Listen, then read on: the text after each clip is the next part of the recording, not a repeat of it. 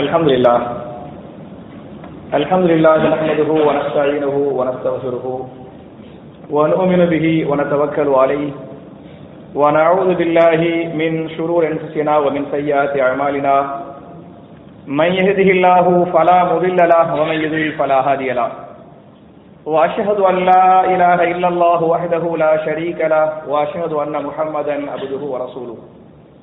اللهم صل على محمد وعلى ال محمد كما صليت على ابراهيم وعلى ال ابراهيم انك حميد مجيد. اللهم بارك على محمد وعلى ال محمد كما باركت على ابراهيم وعلى ال ابراهيم انك حميد مجيد. اعوذ بالله من الشيطان الرجيم. بسم الله الرحمن الرحيم. يا ايها الناس اتقوا ربكم الذي خلقكم من نفس واحده وخلق منها زوجها وبث منهما رجالا كثيرا ونساء واتقوا الله الذي تساءلون به والارحام ان الله كان عليكم رقيبا. يا ايها الذين امنوا اتقوا الله حق تقاته ولا تموتن الا وانتم مسلمون. يا ايها الذين امنوا اتقوا الله وقولوا قولا سديدا يصلح لكم اعمالكم ويغفر لكم ذنوبكم ومن يطع الله ورسوله فقد فاز فوزا عظيما. قال رسول الله صلى الله عليه وسلم: فإن خير الحديث كتاب الله وخير الهدي هدي محمد صلى الله عليه وسلم وشر الأمور محدثاتها كل محدثة بدعة وكل بدعة ضلالة وكل ضلالة في النار. கண்ணியத்திற்குரிய சகோதர சகோதரிகளே, புனிதமான ரமதான் மாதத்தில் நோன்பு என்று சொல்லக்கூடிய மிகச்சிறந்த ஒரு இபாதத்தை செய்த வண்ணமாக ஜும்மா என்று சொல்லப்படக்கூடிய முக்கியமான கடமை நிறைவேற்றுவதற்காக நாம் எல்லாம் இங்கே ஒன்று கொடுக்கிறோம்.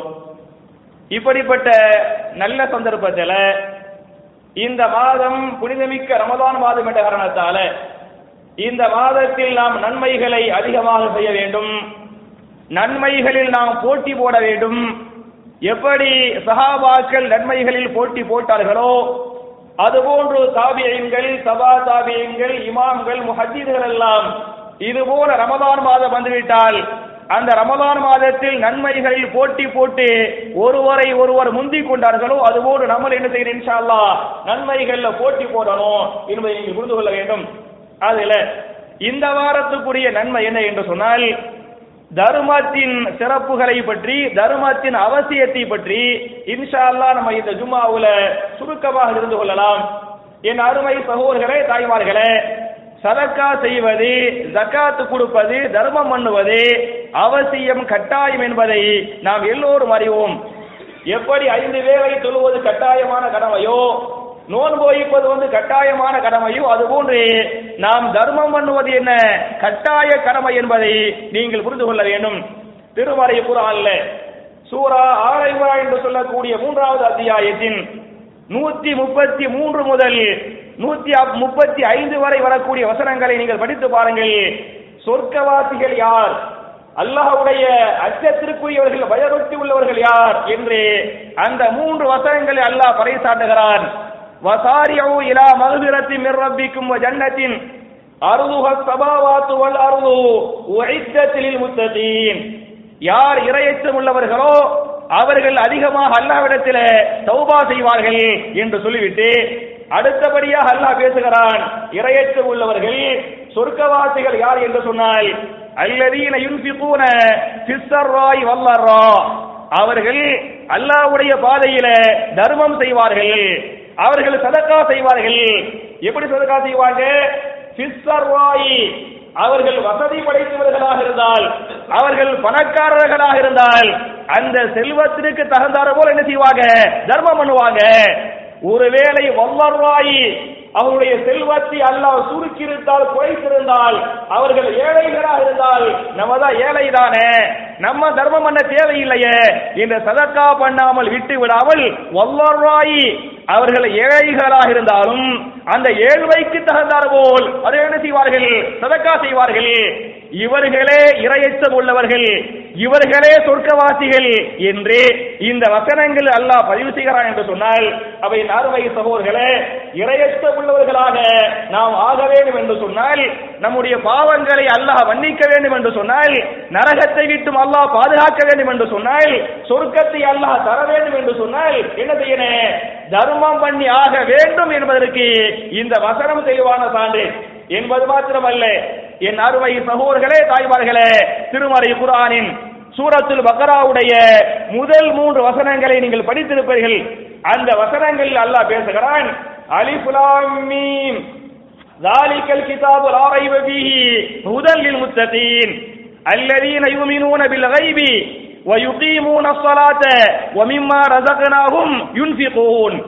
அலிஃப் லாம் மீம் என்று சொல்லிவிட்டு ஸாலிகல் கிதாபு, இது அல்லாஹ்வுடைய வேதம். எதை பேசுகிறான்? திருமறை குர்ஆனை அல்லாஹ் பேசுகிறான். இது யாருடைய வேதம்? அல்லாஹ்வுடைய வேதம். லா ரைப ஃபீஹி, இதில் எவ்விதமான சந்தேகமும் கிடையாது என்று சொல்லிவிட்டு ஹுதன் லில் முத்தகீன், யார் இறையச்சம் உள்ளவர்களோ, யார் பயபக்தி உள்ளவர்களோ அவர்களுக்கு இந்த குர்ஆன் என்ன செய்கிறது? நேர்வழி காட்டுகிறது என்று சொல்லிவிட்டு இறையச்சம் உள்ளவர்கள் யார் என்று சொன்னால், அல்லதீன யுமினூன பில் கைபி, இறையச்சம் உள்ளவர்கள் மறைவானவற்றை நம்புவார்கள். எது மறைவான விஷயங்கள்? நம்முடைய கண்களுக்கு தெரியவில்லை, நம்முடைய அறிவுக்கு புலப்படவில்லை.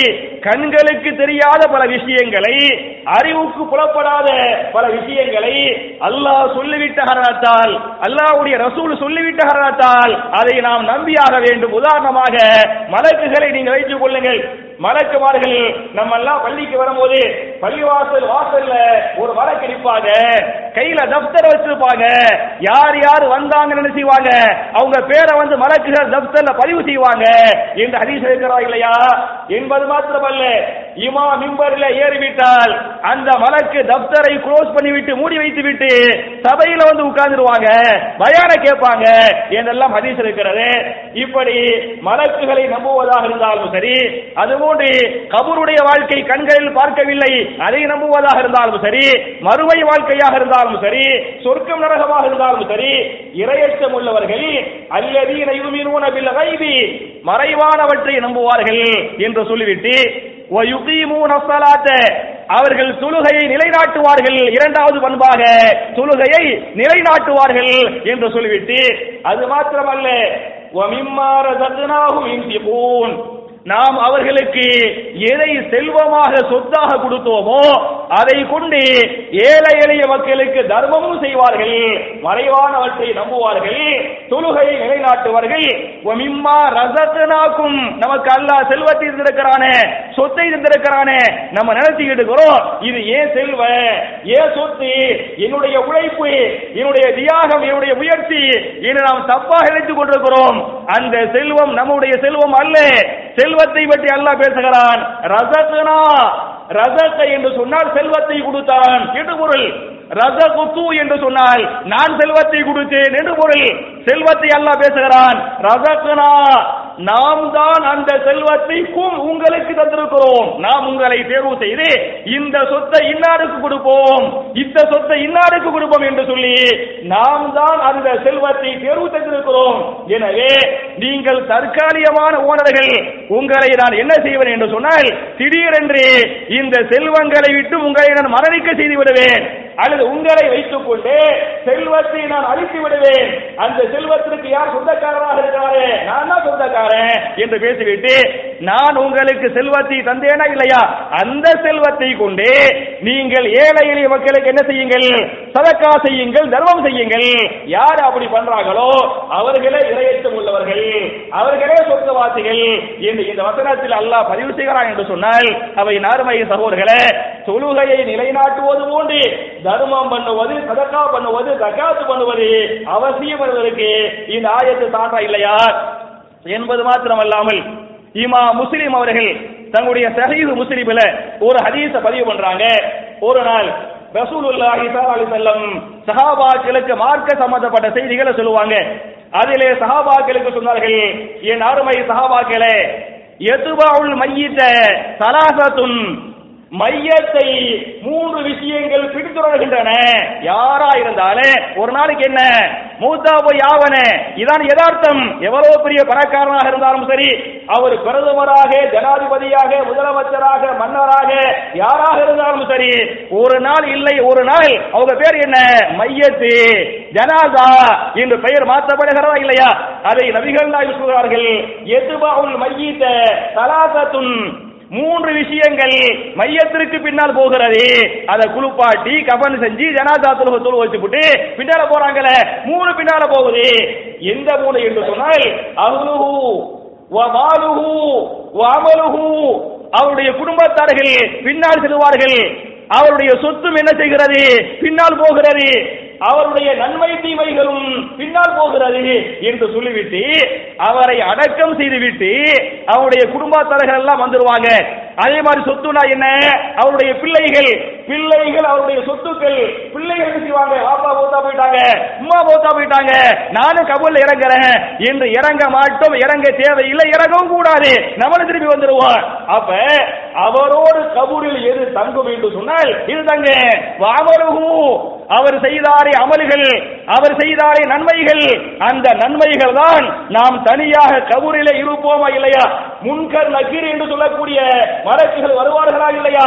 மன் ரப்புகே மன் நபியுகே மாதீனுகே என்று கேள்வி கேட்பாங்களே, அப்படிப்பட்ட கேள்விகளை கேட்கிற போது நாம் செய்யக்கூடிய அமல்கள் மூலமாகத்தான் நாம் பதிலை சொல்ல முடியுமே தவிர செல்வத்தின் மூலமாக என்ன செய்ய முடியாது, நீங்கள் பதில்களை சொல்ல முடியாது என்ற காரணத்தால் என் அருமை சகோதரர்களே, நமக்கு அல்லாஹ் செல்வத்தை கொடுத்துக்கிறானே, அதை வச்சு என்ன செய்யணும், தர்மம் பண்ணணும், சதக்கா பண்ணணும் என்பதற்கு இந்த ஹதீஸ் அழகான ஆதாரம் என்பது மாத்திரமல்லாமல் இமாம் புகாரி தன்னுடைய சஹீஹுல் புகாரில 4684வது ஹதீஸாக இந்த ஹதீஸை பதிவு பண்றாங்க. ரசூலுல்லாஹி ஸல்லல்லாஹு அலைஹி வஸல்லம் அல்லாஹ் சொன்னதாக சஹாபாக்களுக்கு சொன்னார்கள். அல்லாஹ் சொல்கிறாராம், எபுனு ஆதம், ஆதமின் பிள்ளைகளே, ஆதமின் பிள்ளைகளே என்று நாம் எல்லோரையும் அல்லாஹ் கூப்பிட்டு நமக்கு அல்லாஹ் கட்டளை போடுகிறான். அன்பிஸ், நீங்கள் சதக்கா செய்யுங்கள், நீங்கள் தர்மம் பண்ணுங்கள்.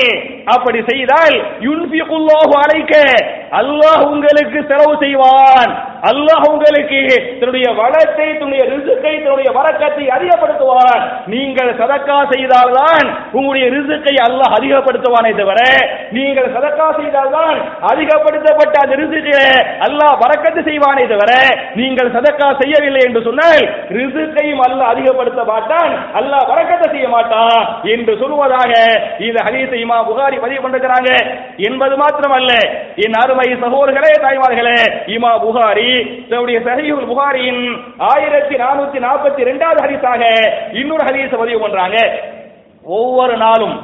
ஒவ்வொரு நாளும் காலையில் சுபுகு நேரத்திலே 2 மலக்குகள், மலக்கானி என்சிரானி, 2 மலக்குமார்கள் டெய்லி பூமியிலே இறங்குவார்கள். பூமியில் இறங்கி அந்த 2 மலக்குகளிலே ஒரு மலக்கு மக்களுக்காக துஆ செய்வார், இன்னொரு மலக்கு மக்களுக்காக என்ன செய்வார், பதுவா பண்ணுவார். மக்களுக்காக துஆ செய்கிறாரே, அவர் யாருக்காக துஆ செய்வார் என்று சொன்னால், யாரு தர்மம் பண்றாங்களோ, யாரு சதக்கா பண்றாங்களோ அவர்களுக்காக அந்த டெய்லி அனுப்பப்பட்ட அந்த மலக்கு சொல்லுவாங்களா, அல்லாஹும்ம ஆதி முன்ஃபிகன் ஹலஃபா, அல்லாஹ்வே தர்மம் செய்கிறாரே, சதக்கா செய்கிறாரே, அவருடைய ரிஸ்கை அதிகப்படுத்துவாயாக, அவருக்கு நீ பரக்கத் செய்வாயாக என்று டெய்லி ஒரு மலக்கு என்ன செய்வாங்க, துஆ செய்வாங்க. இன்னொரு மலக்கு பதுவா பண்ணுவாங்க. அவர்கள் சொல்வார்கள், அல்லாஹும்ம ஆதி மும்சிகன் தரபா, அல்லாஹ்வே எவன் கஞ்சனாக இருந்தானோ, எவன் தர்மம் செய்யவில்லையோ, எவன் தர்மம் செய்தால் தன்னுடைய சொத்து குறைந்துவிடும் என்று அவன் அச்சப்பட்டுக் கொண்டிருந்தானோ அவனை நீ நாசமாக்குவாயாக, அவனை நீ அழித்து விடுவாயாக, அவனையும் அவனுடைய சொத்தையும் அவனுடைய குடும்பத்தையும் சேர்த்து என்ன செய்வாயாக, சொத்து பத்துகளை அழித்து விடுவாயாக என்று இன்னொரு வழக்கு பதுவா பண்ணுவாங்க என்ற ஹதீஸை நான் சொல்லவில்லை, சொல்லுவது யார், நபிகள் நாயகம் ஸல்லல்லாஹு அலைஹி வஸல்லம் சஹாபாக்களுக்கு சொல்றாங்க. அவை அருமை சகோதரர்களே, தாய்மார்களே, மலக்குடைய துஆவை வாங்க வேண்டும் என்று சொன்னால் என்ன செய்யணும், நிறைய தர்மம் பண்ணணும்ங்கிறதுக்கு இந்த ஹதீஸ் அழகான ஆதாரம் என்பது மாத்திரமல்ல, திருமறை குர்ஆன்ல சூரத்துல் பக்கராவுடைய 268வது வசனத்திலே அல்லாஹ் பேசுகிறான், நீங்கள் சதக்கா செய்யுங்கள், அஷ்ஷைத்தானு யஇதுகுமுல் ஃபக்ர வ யஅமுருக்கும் பில் ஃபஹ்ஷாயி வல்லாஹு யஇதுக்கும் மக்ஃபிரத மின்ஹு வ ஃபضலா, நீங்கள் சதக்கா செய்யுங்கள்.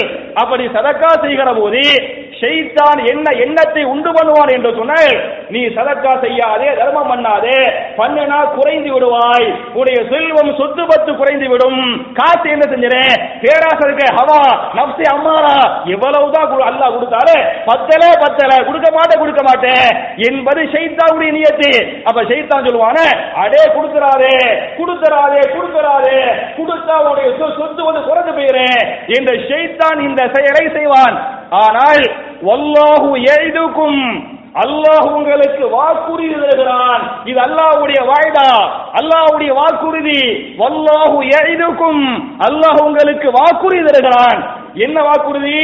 வல்லாஹு யஇதுக்கும் மக்ஃபிரதன், நீங்கள் சதக்காவின் மூலமாக உங்களுடைய பாவங்களை அல்லாஹ் மன்னிப்பான். நீங்கள் தர்மம் செய்தால் ஒன்று அல்லாஹ் பாவத்தை மன்னிப்பான், பாவங்களை மன்னிப்பது மாத்திரமல்ல, மின்ஹு வ ஃபضலா, அதன் மூலமாக உங்களுடைய ரிஸ்கை, உங்களுடைய செல்வத்தை அல்லாஹ் என்ன செய்வான், அதிகப்படுத்துவான். நீங்கள் தர்மம் பண்ணினால் ஒன்று மறுமைக்கு மன்னிப்பு, இம்மைக்கு என்ன ரிஸ்க் வரக்கத்து என்பது நான் சொல்லவில்லை, இது அல்லாஹ்வுடைய வாய்தாவாக, அல்லாஹ்வுடைய வாக்குறுதியாக இருக்கிறது என்று இந்த வசனத்திலே அல்லாஹ் பேசுகிறானே.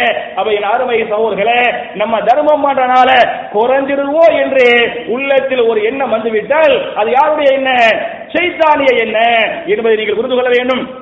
இத இமாம் முஸ்லிம், இமாம் புகாரி தன்னுடைய சஹீஹுல் புகாரில 1410வது ஹதீஸாக ஒரு ஹதீஸை பதிவு பண்றாங்க. இது நடந்த வரலாற்று செய்தி. நபிகள் நாயகம் ஸல்லல்லாஹு அலைஹி வஸல்லம் இந்த செய்தியை சஹாபாக்களுக்கு சொல்றாங்க. அதை இமாம் புகாரி தன்னுடைய சஹீஹுல் புகாரில பதிவு பண்ணிருக்காங்க. நபிகள் நாயகத்திற்கு முன்னால் நடந்த ஒரு வரலாற்று உண்மையான உண்மை சம்பவம். என்ன சம்பவம்? ஒரு காலத்துல ஒரு ரொம்ப நல்லவர் இருந்தார், சரியா? அவர் என்ன செய்வார் அப்படின்னு சொன்னா, அவர் ஒரு மலை பகுதியிலே, மலை உள் இருக்கக்கூடிய ஒரு பகுதியில அவர் போய் கொண்டிருப்பார். அவர் போய்கிட்டு இருக்கும் போது திடீரென்று மேகத்திலும் மேகம் வரும், அப்படி இடி இடிக்கும், மின்னல் வெட்டும், அப்படி இடி மின்னல், அப்படி மேகம் சூழ்றது, மழை வந்து கொட்ட ஆரம்பிச்சிரு. அப்ப அந்த மழை பெய்வதற்கு முன்னால் அவர் வானத்திலிருந்து ஒரு செய்தியை கேட்பாரு, இஸ்தி ஹதீகத ஃபுலான், மேகமே இன்னாருக்காக மழையை பொழிய செய்வாயாக என்று மேகத்திலிருந்து இவர் என்ன செய்கிறாரு, ஒரு அசரீர் இதை கேட்கிறாரு. இன்னாருக்காக ஒரு ஆளுடைய பேரை சொல்லி, இன்னாருக்காக மேகமே மழையை பொழிய செய்வாயாக என்று ஒரு அசரீர் இதை கேட்கிறார். அப்படி கேட்க உடனே மழை என்ன செய்யுது, பெய்யுது, மழை கொட்டுது. அந்த மலையோடு மலையா இவர் போய்கிட்டு இருப்பாரு. போய்கிட்டு இருந்தா தோட்டத்துல ஒரு ஆளை பார்ப்பாரு. ஒரு ஆள் மண் வெட்டியை வச்சு வெட்டி அந்த தண்ணி ஓடி வருதா இல்லையா, அதை தன்னுடைய தோட்டத்துக்கு என்ன செய்வாரு, பாய்த்து கொண்டிருப்பார். இவர் மழையிலேயே அவரை போய் பார்த்து, நீங்க யாரு, உங்க பேர் என்ன என்று கேட்டார். அப்படி கேட்டபோது அவருடைய பேர் என்ன பேர் என்று சொன்னால், மேகத்திலிருந்து ஒரு பேரை அல்லாஹ் சொன்னானே, இன்னாருக்காக மேகமே மழையை பொழிய செய்வாயாக என்று அல்லாஹ் சொன்னானே, அதே பெயருக்குரியவராக அவர் இருக்கிறார். இவர் சொன்னார், இந்த மழை பொழிகிறது, இது உங்களுக்காகத்தான் இந்த மழை பெய்கிறது. இதை சொல்லிவிட்டு நீங்க என்ன நன்மை பண்ணீங்க, இதுக்காக உங்களுக்காக நம்ம சொல்லுவோம் தமிழ்ல, நல்லோருக்கு பெய்யக்கூடிய மழை என்ன, எல்லோருக்கும் என்று சொல்லுவோம் இல்லையா, அந்த பெய்யக்கூடிய மழை நல்லவருக்காக அவருக்காக பெய்கிறது, அதை கொண்டு எல்லோரும் பாதுகா பெறாங்க. அப்ப இவர் போய் நீங்க செஞ்ச நன்மை என்ன, எதுக்கு உங்களுக்காக அல்லாஹ் மழையை பொழிய செய்கிறான் என்று இவர் விசாரித்தார். அவர் விசாரித்த போது அதற்கு சம்பந்தப்பட்டவர் சொன்னார், நான் என்ன செய்வேன் என்று சொன்னால், என்னுடைய இந்த மகசூல் இருக்கா இல்லையா, என்னுடைய மகசூலை, என்னுடைய லாபத்தை நான் மூணா பிரிப்பேன். அந்த லாபத்தை மூன்றாக பிரித்து மூன்றில் முதல் பகுதியை நான் என்ன செய்வேன் என்று சொன்னால், அத்தஸத்தகு பி சுலுதிஹி, மூன்றில் ஒரு பகுதியை நான் சதக்கா செய்து விடுவேன். உதாரணமாக 10,000 ரூபாய் அவர் வந்து சம்பளம் வாங்குறாரு, 10,000 ரூபாய் வாங்குற, 10,000 மூணு ஒரு பகுதி என்ன, 3,333 ரூபாய் பிளஸ் கொஞ்சம் வரும், சரியா? அப்ப அதை நான் என்ன செய்வேன் அப்படின்னு சொன்னா, என்ன பண்ணுவாரு, நான் சதக்கா பண்ணிடுவேன். அப்ப மூன்றில் ஒரு பகுதியை நான் சதக்கா பண்ணுவேன், மூன்றில் இரண்டாவது பகுதியை என்ன செய்வேன் சொன்னா இவருடைய மனைவி மக்களுடைய தேவை குடும்ப செலவுக்கா இல்லையா அதுக்காக வச்சுக்கிறவன். மூன்றில் மூன்றாவது பகுதி என்ன செய்வேன் சொன்னா நான் மறுபடியும் விவசாயம் செய்ய வேண்டுமா இல்லையா, திருப்பி நெல்லை வாங்கணுமே, விதையை வாங்கணுமே, கோதுமையை வாங்கணுமே, மறுமகசூலுக்கு நான் ஏற்பாடு செய்யணுமே, அதுக்காக நான் வச்சுக்கிறவன் என்று அவர் சொன்னார். அப்ப என் அருமை சகோதரர்களே, தன்னுடைய குடும்பத்தாருக்கு மாசத்துக்கு எவ்வளவு செலவு செஞ்சாரோ அதே செலவை அவர் என்ன பண்ணாரு, சதக்கா பண்றாரு. அப்படி பண்ணக்கூடிய காரணத்தால அவருக்காக அல்லாஹ் மழையை பொழிய செய்கிறான் என்று நான் சொல்லவில்லை. சொல்லுவது யார்? நாம் எந்த நபியை கொண்டு லா இலாஹ இல்லல்லாஹ் முஹம்மது ரசூலுல்லாஹ் என்று கலிமா சொல்லிருக்கிறோமோ அந்த முஹம்மது ரசூலுல்லாஹி ஸல்லல்லாஹு அலைஹி வஸல்லம் இந்த செய்தியை சொன்னாங்கங்கற இந்த ஹதீஸை இமாம் புகாரி தன்னுடைய சஹீஹுல் புகாரியின் 1410வது ஹதீஸாக இந்த ஹதீஸ் பதிவு பண்ணிருக்காங்க. அப்ப இம்மைக்குரிய ஃபாயிதா என்ன என்று சொன்னால் நம்முடைய ரிஸ்கை அல்லாஹ் சதகாவின் மூலமாக அதிகப்படுத்துகிறான், அதில் அல்லாஹ் பரக்கத்து செய்கிறான் என்பதற்கு இது இம்மைக்குரிய ஃபாயிதா. மறுமைக்குரிய ஃபாயிதா என்ன அப்படின்னு சொன்னா அதை நீங்க பாத்தீங்களாக்க குர்ஆன்ல சூரத்துல் முனாஃபிகூன் என்று சொல்லக்கூடிய 63வது அத்தியாயத்தின் 10வது வசனத்திலே அல்லாஹ் பேசுகிறான், வன்ஃபிகு மிம்மா ரஸக்னாகும் மின் கபுலி அன் யாதி அஹதகுமுல் மௌத் فيقول ربي لولا أخرتني إلى أجل قريب فأصدق وأكن من الصالحين. என் அருமை சகோதரர்களே, என் அருமை தாய்மார்களே, எனக்கு தெரியும் இந்த ஆயத்து உங்களை பல பேருக்கு மனப்பாடமா இருக்கும். ஏன் மனப்பாடம்? நம்ம ஒவ்வொரு ஜும்ஆக்கள்லயே இது சூரத்துல் முனாஃபிகூன் வரக்கூடிய வசனம், இதை ஓதுகிறோம். இதில் அல்லாஹ்வுடைய எச்சரிக்கையை நீங்கள் பாருங்கள். வன்ஃபிகு, நீங்கள் சதக்கா செய்யுங்கள், மிம்மா ரஸக்னாகும், நான் உங்களுக்கு செல்வத்தை கொடுத்தேனே, நான் உங்களுக்கு சொத்தை தந்திருக்கிறேனே, அதிலிருந்து நீங்கள் என்ன செய்யுங்கள், சதகா செய்யுங்கள் என்று சொல்லிவிட்டு மின் கபுலி அன் யாதி அஹதகுமுல் மௌத், உங்களுக்கு மௌத் வருவதற்கு முன்னால், என்றைக்கு மௌத் வரும் என்று தெரியாது, எனவே மௌத் வருவதற்கு முன்னால் நீங்கள் என்ன செய்து விடுங்கள், சதகா செய்து விடுங்கள் என்று சொல்லிவிட்டு இதுல அந்த மலக்குல் மௌத் வருவாங்களா இல்லையா, மலக்குல் மௌத் ஒரு ஆளுக்கு வந்து அவருடைய அந்த உயிரை கைப்பற்றுகிற போது அந்த சக்கராத்தில எவன் கெட்டவனோ எவன் கஞ்சனாக இருந்தானோ அவன் மலக்குல் மௌத்திட்ட கோரிக்கை வைப்பான, கொஞ்சம் அவகாசம் கொடுங்க, கொஞ்சம் அவகாசம் கொடுத்தா நான் என்ன செய்வேன், நான் சதக்கா செய்து விடுவேன். கடைசி நேரம் மலக்குல் மௌத்தை கண்ணிலே பார்த்து விட்டான், அந்த மலக்குல் மௌத் உயிரை வாங்க போகிறார். அந்த கடைசி நேரத்தில் அவகாசம் தாருங்கள், நோவு வைக்கிறேன், அவகாசம் தாங்க, நான் துளுவுறேன் என்றெல்லாம் சொல்ல மாட்டான். அந்த கடைசியில் சக்கராத்திலே அவன் கெட்டவன் மலக்குல் மௌத்திடத்திலே கெஞ்சுவான், அவகாசம் தாருங்கள். அப்படி அவகாசம் தந்தால் நான் என்ன செய்வேன், சதக்கா செய்வேன். சதக்கா செய்து வாக்கும் மின சாலிஹீன், சாலிஹீன்களில் நானும் ஒருவனாகி விடுவேன் என்று அவன் அல்லாஹ்விடத்திலே கோரிக்கை வைப்பான். ஆனால் அல்லாஹ் ரப்பல் ஆலமீன் அந்த கோரிக்கையை ஏற்றுக்கொள்ள மாட்டான் என்று திருமறை குர்ஆனில் அல்லாஹ் பேசுகிறான் என்று சொன்னால், அவை அருமை சகோதரர்களே, சக்கராத்துடைய அந்த கடுமை இருக்கிறது, அந்த கோபம் இருக்கிறது, அதிலிருந்து அல்லாஹ் நம்மை பாதுகாக்க வேண்டும் என்று சொன்னால் இதன் மூலம் அல்லாஹ் பாதுகாப்பா, நம்ம செய்யக்கூடிய சதக்கா மூலம் அல்லாஹ் பாதுகாப்பாங்கிறதுக்கு இந்த ஆயத்து அழகான ஆதாரம். அதே மாதிரி நீங்க பாத்தீங்களாக்க ரசூலுல்லாஹ் மறுமையில சொல்லி காட்டுறாங்க, மறுமையில அல்லாஹ் ரப்பல் ஆலமீன் எல்லோரையும் விசாரிப்பான். யாரையும் விசாரிப்பான்? நபிமார்கள் கூட விதிவிலக்கு அல்ல.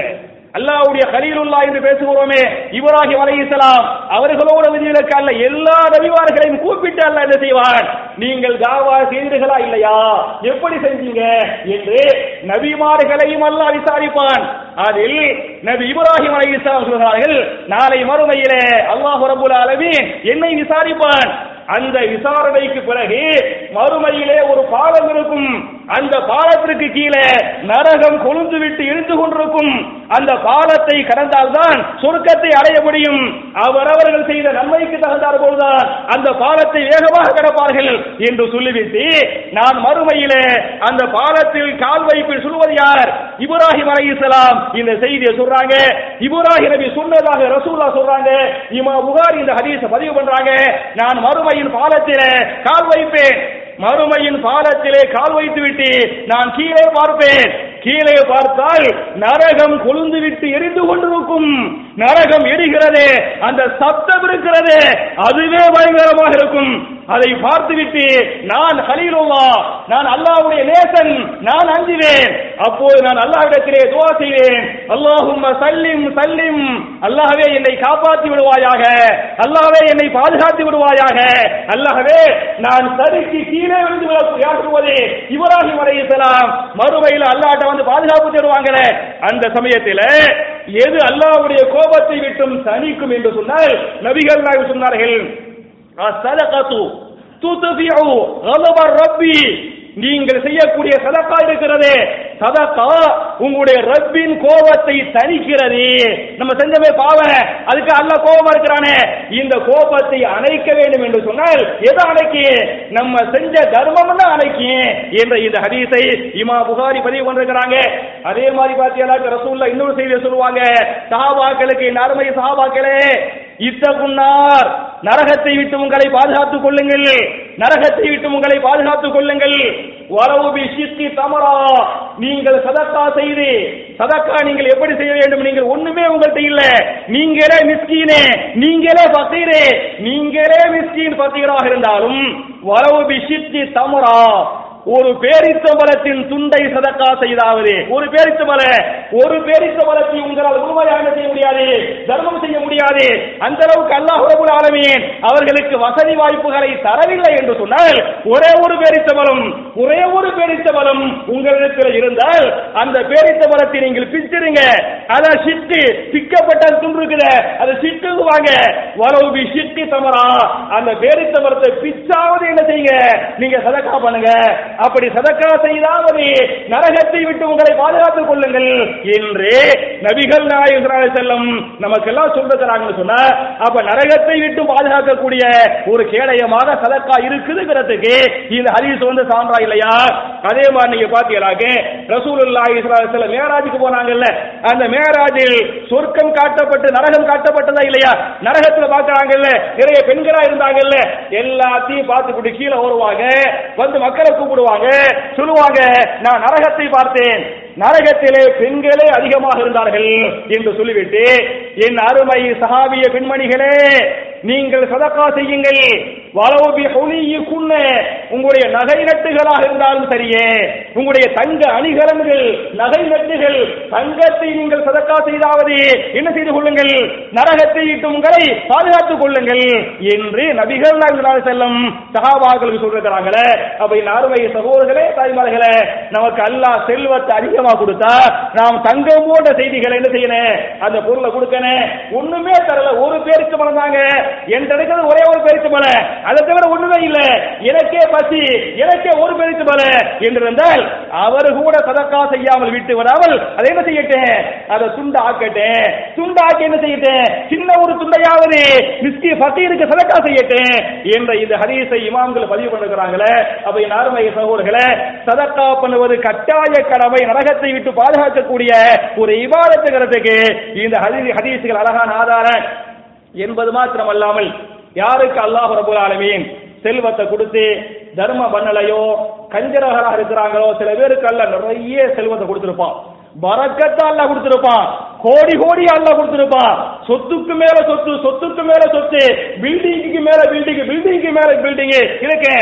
ஆனா உள்ளம் அப்படி சுருங்கும், உள்ள என்ன செய்ய சுருங்கும், உள்ளம் கல்லாக மாறும், அவர்களை நரகவாசிகள் என்று அல்லாஹ் பேசுகிறான். அப்ப அவங்க சொல்லுவாங்க, ஏழைகளாக இருந்த பொழுது எனக்கு அல்லாஹ் கொடுத்தா நான் நிறைய கொடுப்பேன் அப்படிங்குவாங்க. அல்லாஹ் சோதிக்கு முகமாக என்ன செய்வான், செல்வத்தை கொடுப்பான். கொடுக்க கொடுக்க பேராசை வருகிறது, இன்னும் செல்வ வேணும், இன்னும் செல்வ வேணும். ஆதமுடைய மகன் எப்படிப்பட்ட கெட்டவனுக்கு ரசூல் உதாரணம் சொல்றாங்க, ஒரு தங்க ஆறே ஓடினாலும் அவனுக்கு சொந்தமாக ஒரு ஆறு ஓடுகிறது, தண்ணீரால் உள்ள ஆறு அல்ல, எந்த ஆறு, தங்க ஆறு ஓடுகிறது. அவன் நினைப்பானாம், இரண்டாவது ஆறு ஓடுனா நல்லா இருக்குமே என்று அவன் ஆசைப்படுவான். அல்லாஹ் ரப்பல் ஆலமீன் இரண்டாவது ஆற்றை கொடுப்பான், அவன் நினைப்பானா மூணாவது ஆறு ஓடுனா நல்லா இருக்குமே என்று நினைப்பான். இதை சொல்லிவிட்டு நபிகள் சொல்றாங்க, லா யம்லவு ஃபாஹு இல்ல துராப், அவனுடைய வாயை, அவனுடைய ஆசையை மண்ணை தவிர வேற எதுவும் நிரப்பாது. மூத்தா போயிடுவானே, மண்ணை அள்ளி போடுவாங்களே, அப்பதான் நிரம்புமே தவிர அவனுடைய பேராசையை நிரப்பவே முடியாது.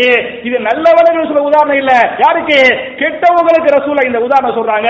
அப்ப என் அருமை சகோதரர்களே, இது மாதிரி ஹவா நஃப்ஸ் உள்ளவர்களாக இல்லாமல் நம்ம என்ன செய்யணும், நமக்கு கொடுத்த ரிஸ்க் ஏழை எளிய மக்களுக்கு நீங்க கொடுக்கணும். அப்படி கொடுக்கவில்லை என்று சொன்னால் அவர்களுக்குரிய தண்டனை என்ன, எச்சரிக்கை என்ன என்பதை திருமறை குர்ஆன்ல சூரா ஆல இம்ரான் என்று சொல்லக்கூடிய 3வது அத்தியாயத்தின் 180வது வசனத்திலே அல்லாஹ் பேசுகிறான். வலா யஹ்சபன்னல்லதீன யப்ஹலூன பிமா ஆதாஹுமுல்லாஹு மின் ஃபضலிஹி ஹுவ கைருல் லஹும் பல் ஹுவ ஷர்ருல் லஹும் சயதவக்கூன மா பஸிலு பிஹி யௌமல் கியாமா. யாருக்கு அல்லாஹ் ரப்பல் ஆலமீன் செல்வத்தை கொடுத்து அதை வச்சு தர்மம் பண்ணாம கஞ்சர்களாக இருக்கிறாங்களே, அவர்கள் நினைத்துக் கொண்டிருக்கிறார்கள் இது நமக்கு நல்லது, கொடுக்காதா கயிறு என்று தப்பாக நினைக்கிறார்கள். கொடுப்பாது கயிறு அல்ல, அது அவர்களுக்கு ஷர்ராக தீங்காக இருக்கிறது என்று சொல்லிவிட்டு சையதவக்கூனமா பஸிலு பிஹி யௌமல் கியாமா, கியாமத்திலே அவருடைய சொத்துக்களை எல்லாம் நாம் மிகப்பெரிய விஷம் நிறைந்த பாம்பாக மாற்றுவோம். அல்லாஹ் பேசுகிறார். பில்டிங்க வாங்கி போட்டுக்கிறோமே, இடமா வாங்கி போட்டுக்கிறோமே, நகை நட்டை வச்சுக்கிட்டு இருக்கிறோமே, கொடுக்க வலிக்குதே, கொடுக்க கஷ்டமா இருக்குது. அல்லாஹ் என்ன செய்வா, அந்த பில்டிங்க, அந்த இடத்தை, அந்த நகைய எல்லாத்தையும் அல்லாஹ் எவன் சதக்கா கொடுக்கவில்லையோ, ஜகாத் கொடுக்கவில்லையோ அதை என்ன செய்வான்னு சொன்ன பெரிய ஒரு பாம்பாக, விஷம் நிறைந்த பாம்பாக அல்லாஹ் மாற்றுவான். அதை மாற்றி அவனுடைய கழுத்தில மாலையாக அல்லாஹ் போட்டு விடுவான். கழுத்தில் மாலையாக போட்ட உடனே அந்த பயங்கர விஷம் நிறைந்த பாம்பு என்ன செய்யும் என்று சொன்னால் அவனை கொத்தும். பாம்பு என்ன செய்ய, அவனை கொத்து. சாதாரண கொசு கடிக்குது, வலி தாங்க முடியல இல்லையா, அதே மாதிரி எறும்பு கடிக்குது, வலி தாங்க முடியல, அது பயங்கரமான பாம்பாக இருக்கு, அது கொத்தும். அது கொத்தக்கூடிய காரணத்தால் அந்த வேதனை, அந்த வலி, அந்த விஷம் தாங்க முடியாமல் இந்த உலகத்திலே கஞ்சனாக இருந்தானே அவன் வேதனையிலே துடிப்பான். அப்படி துடிக்கிற போது அந்த பாம்பு பேசும் என்று நபிகள் நாயகம் சொன்னார்கள். அந்த பாம்பு சொல்லும், ஆனா மாலுக ஆனா கன்சுக, நான் தான் உடைய மாலாக இருக்கிறேன். மாலா என்ன, சொத்து. ஆனா கன்சுக, கன்சுலா என்ன, கொடுக்காம சேமித்து சேமித்து வச்சிருந்தானே இல்லையா, கஞ்சப்பட்டு சேமித்து வச்சிருந்தானே. ஆனா கன்சுக, உடைய மாலாக, உடைய சொத்தாக, சேமித்து சொத்தாக நானே இருக்கிறேன் என்று சொல்லி அந்த பாம்பு அவனை கொத்தும்.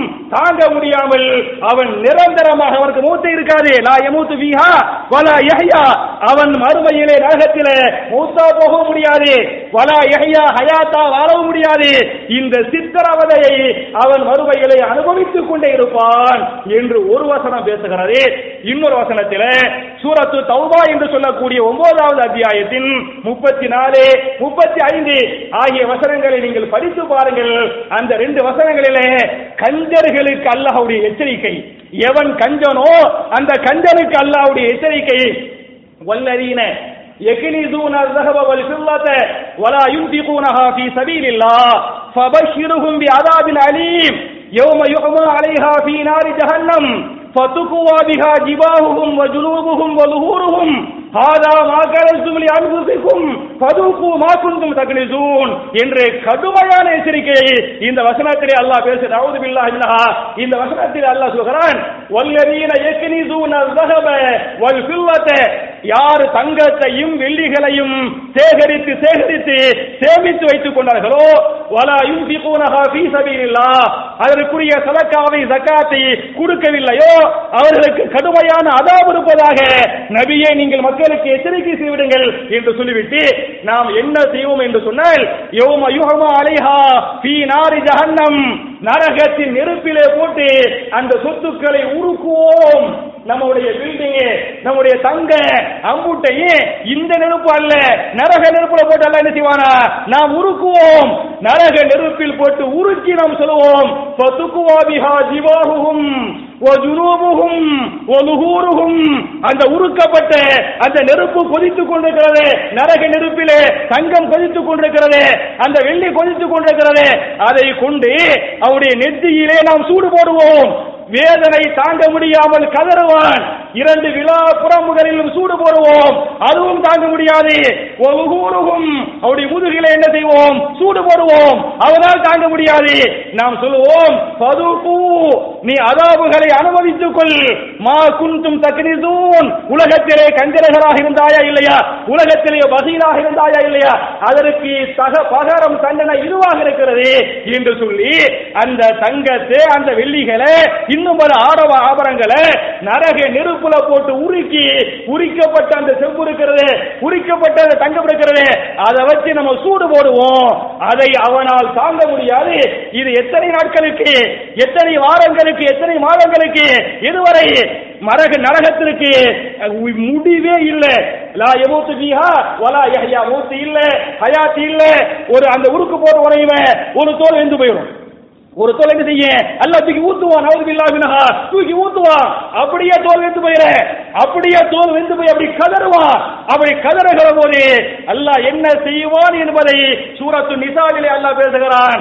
குல்லமா நலிஜது ஜுலூதுஹும் பத்தல்நாஹும் ஜுலூதன் கைரஹா லியதூகுல் அஸாப். தோல் வெந்து போன உடனே இரண்டாவது தோலை உருவாக்குவோம், திருப்பி ஊத்துவோம், அதுவும் வந்து போயிரு. மூணாவது தோலை உருவாக்குவோம், அதுவும் வந்து போயிரு. நாலாவது தோலை உருவாக்குவோம், திருப்பி ஊத்துவோம். குல்லமா நலிஜது ஜுலூதுஹும், எப்போதெல்லாம் தோள்கள் வெந்து விட்டதோ, தோள்கள் கரிந்து போய் சாம்பலாகி விட்டதோ, பத்தல்நாஹும் ஜுலூதன், இன்னொரு புதிய தோலை உருவாக்குவோம். ஏன்? லியதூகுல் அஸாப், அஸாபை முழுமையாக அனுபவிக்க வேண்டும் என்பதற்காக.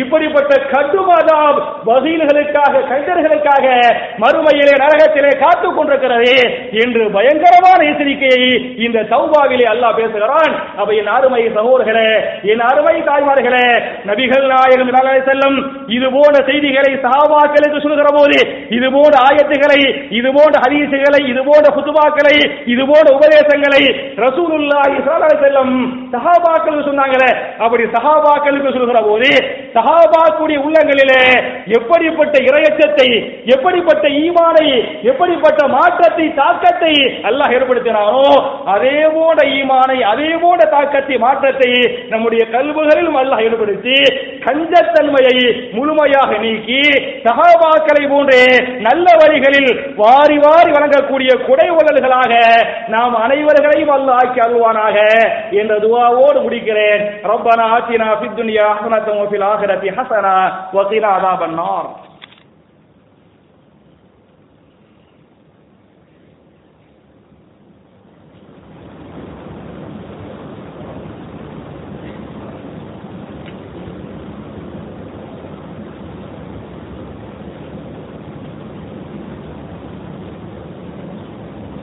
إن الحمد لله اللهم صل على محمد وعلى آل محمد كما صليت على إبراهيم وعلى آل إبراهيم إنك حميد مجيد اللهم بارك على محمد وعلى آل محمد كما باركت على إبراهيم وعلى آل إبراهيم إنك حميد مجيد.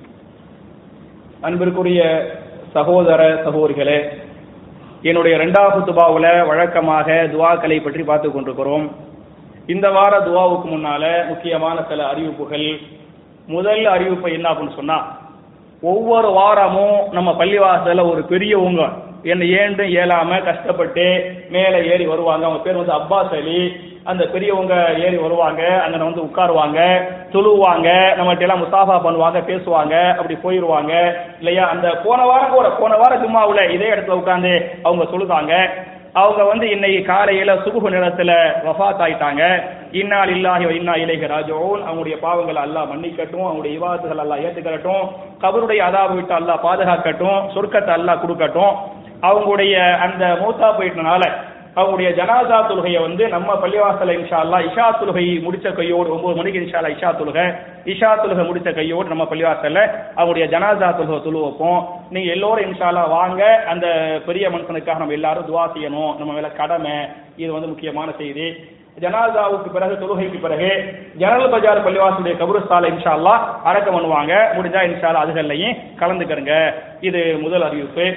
இரண்டாவது அறிவிப்பு என்ன அப்படின்னு சொன்னா, நம்முடைய பள்ளிவாசலுடைய நிலைமை உங்க எல்லாருக்குமே தெரியும். நம்முடைய நோன்பு கஞ்சி காய்ச்சுவதாக இருந்தாலும் சரி, ஒரு நாளைக்கு ஆகக்கூடிய செலவு வந்து 3000 ரூபாய் ஆகுது.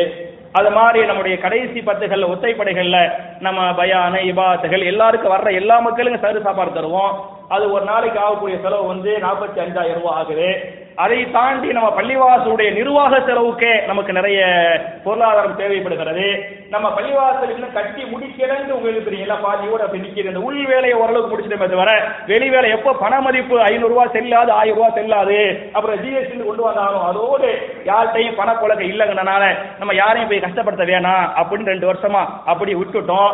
நம்முடைய பில்டிங் கட்டட சேவைக்கு நிறைய தேவைப்படுகிறது. நிர்வாகத்துடைய நிலைமையை நான் உங்களுக்கு சொல்லிடுறேன். மற்ற நிர்வாகம் எல்லாம் அவங்க ஈஸியா மக்கள்கிட்ட போய் வசூல் பண்ணுவாங்க, வசூல் ஈஸியா பண்ணிடுவாங்க.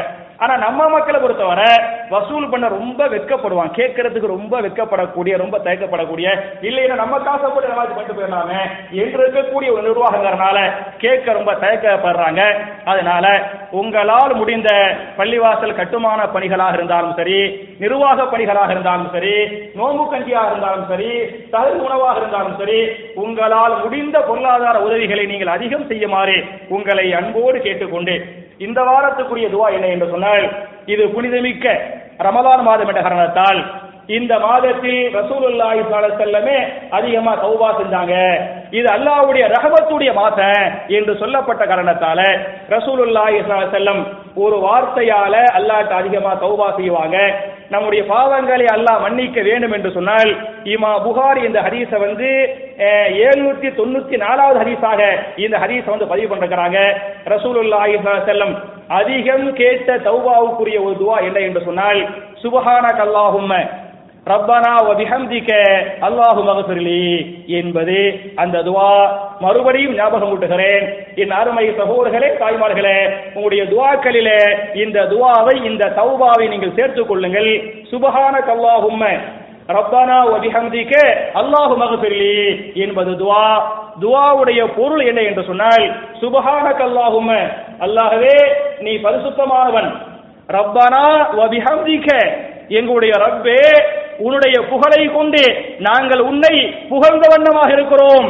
அல்லாஹு மக்ஃபிர்லி அல்லாஹ்வே என்னை என்ன செய்வாயாக, மன்னித்து விடுவாயாக என்ற அற்புதமான துஆ.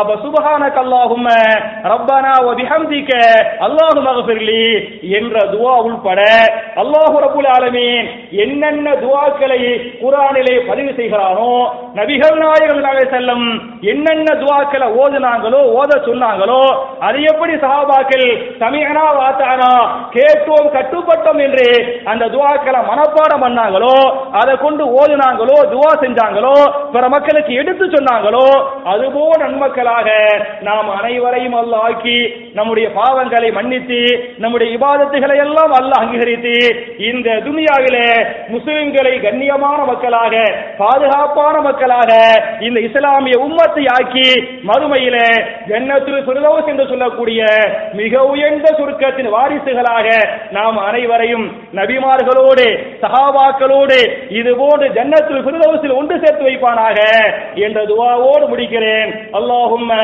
அஇஸ்ஸல் இஸ்லாம வல் முஸ்லிமீன் وأذل الشرك والمشركين ربنا آتنا في الدنيا حسنة وفي الآخرة حسنة وقنا عذاب النار وآخر دعوانا أن الحمد لله رب العالمين.